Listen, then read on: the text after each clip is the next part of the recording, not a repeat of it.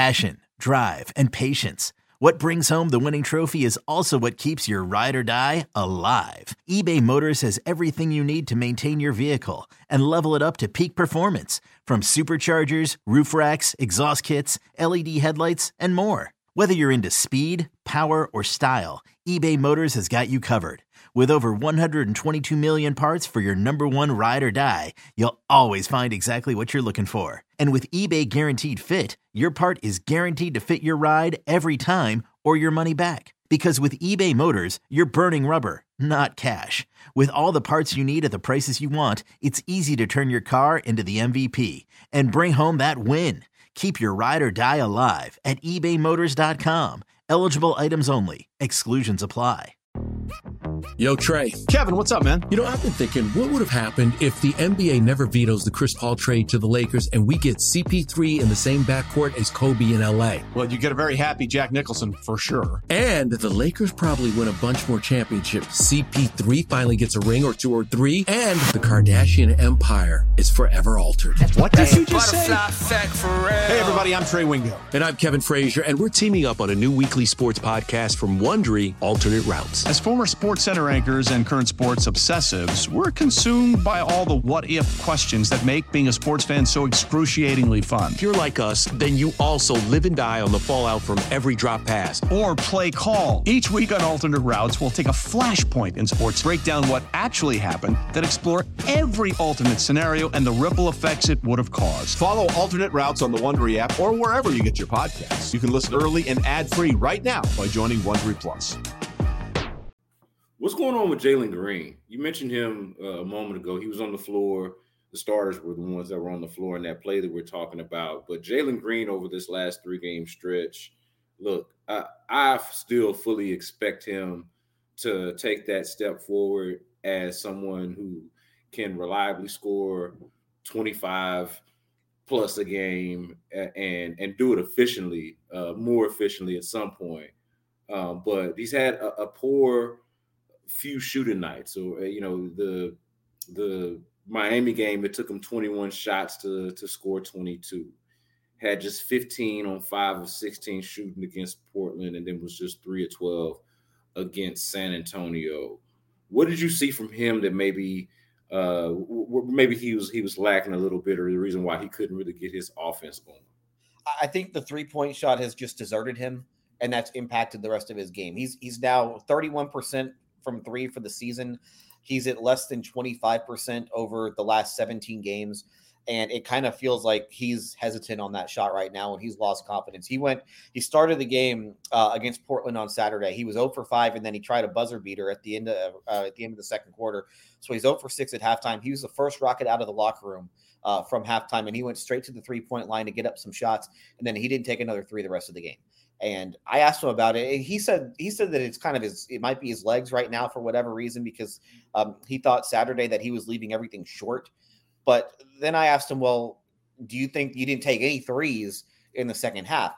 Were you hesitating? Was that a confidence thing? He said, no, Portland's like, they're playing me, they're playing me real tight. And so I didn't have any opportunity. And that wasn't the case. I mean, he passed up on some looks. And that's, to me, it's a confidence thing. I think that he's probably let that seep into other parts of his game, but it doesn't. He's still getting to the free throw line a good amount, and I think Monday was really the first time that he had a bad free throw shooting game. So it's just one of those things where you're going to shoot the ball well, especially with 3-point shooting. You're going to go through stretches where you shoot it great. You're going to have to go through stretches where you shoot it poorly. I don't expect him to be at 31% the rest of the season. I imagine that climbs back up into the mid-30s at some point. So I think it's just one of those stretches, but he can't let his effort lag in other areas. And I'm going to go back to the Trey Jones thing from the third quarter on Monday, and he's got to pick up that guy. I don't know if that's necessarily his number one responsibility, but he's back and he's out of position. And I do think that he's let his effort lag over this stretch. And maybe it's frustration, maybe it's a lot of other things. But that, to me, I think it's his shot that's kind of got his confidence shaken a little bit. And then I don't think the effort's been there. Yeah, I don't want to be too nerdy mechanics guy here. And I'm not going to pretend like I've slowed it down to break down every moment of his shooting form. But just kind of casually watching it live, like when I'm watching the game live, it feels like he's brought that shot back down. Like I know they worked on him and John Lucas and maybe some others. I know that they worked on getting that shot up because he was pushing it from his chin his rookie year. But it feels like kind of going back to your point about or what he, I guess, told you, or what you kind of gleaned from the legs or suspect that it could be from his legs. It looks like he's diverted back to, shooting that rookie form jump shot from his chin again.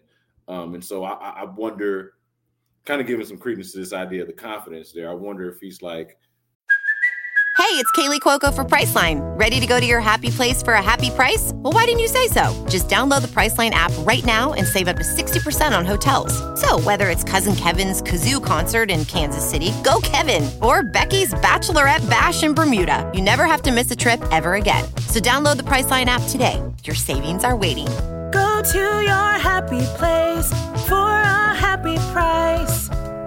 Go to your happy price, Priceline. Leaning back on some of the old things that he used to do before, he was really starting to develop his shot, or develop his shot on the NBA level. But yeah, man, I think that this is just one of those things where you're still going to have peaks and valleys with Jalen Green as he develops into that frontline player that we all kind of believe and see him to be, because the flashes are there. I mean, the guy, he's impossible to stay in front of. And when he is, and like you mentioned, he's getting to the line.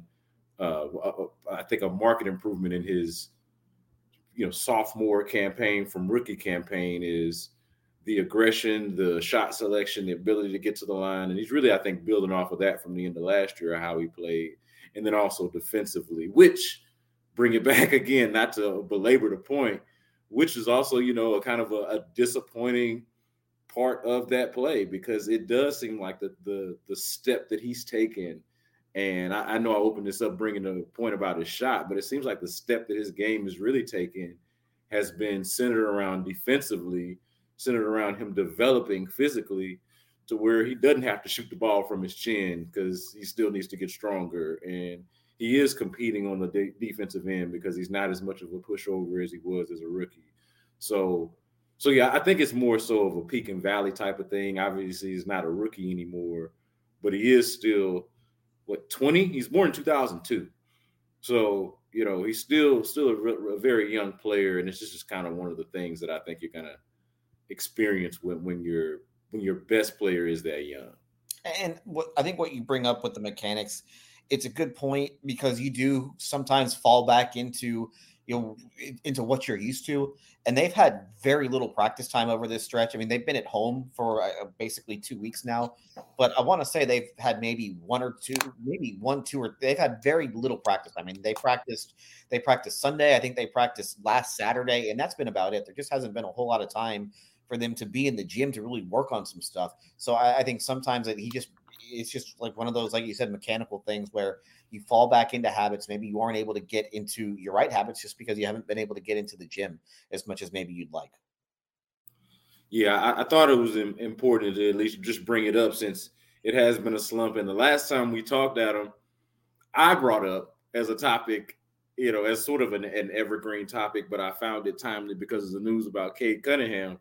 I felt it pertinent to bring up whether he's the best player of the class, or whether, I'm still buying stock into Jalen Green. And I think, it's just a really good class. That's why it's a fun discussion to have. It's actually not a slight to anybody, because I wouldn't slight any of the guys that are at the top of that class. But it is, to me, somewhat ironic, and maybe I overuse the term ironic because this is just, like I said, the peaks and valleys. But it is somewhat ironic that I would initiate that conversation the last time we talked, and then he goes into his sophomore slump of shooting. And again, maybe it's the legs, maybe it's a lack of focus, and maybe it's just a thing of sort of just maturing as a pro.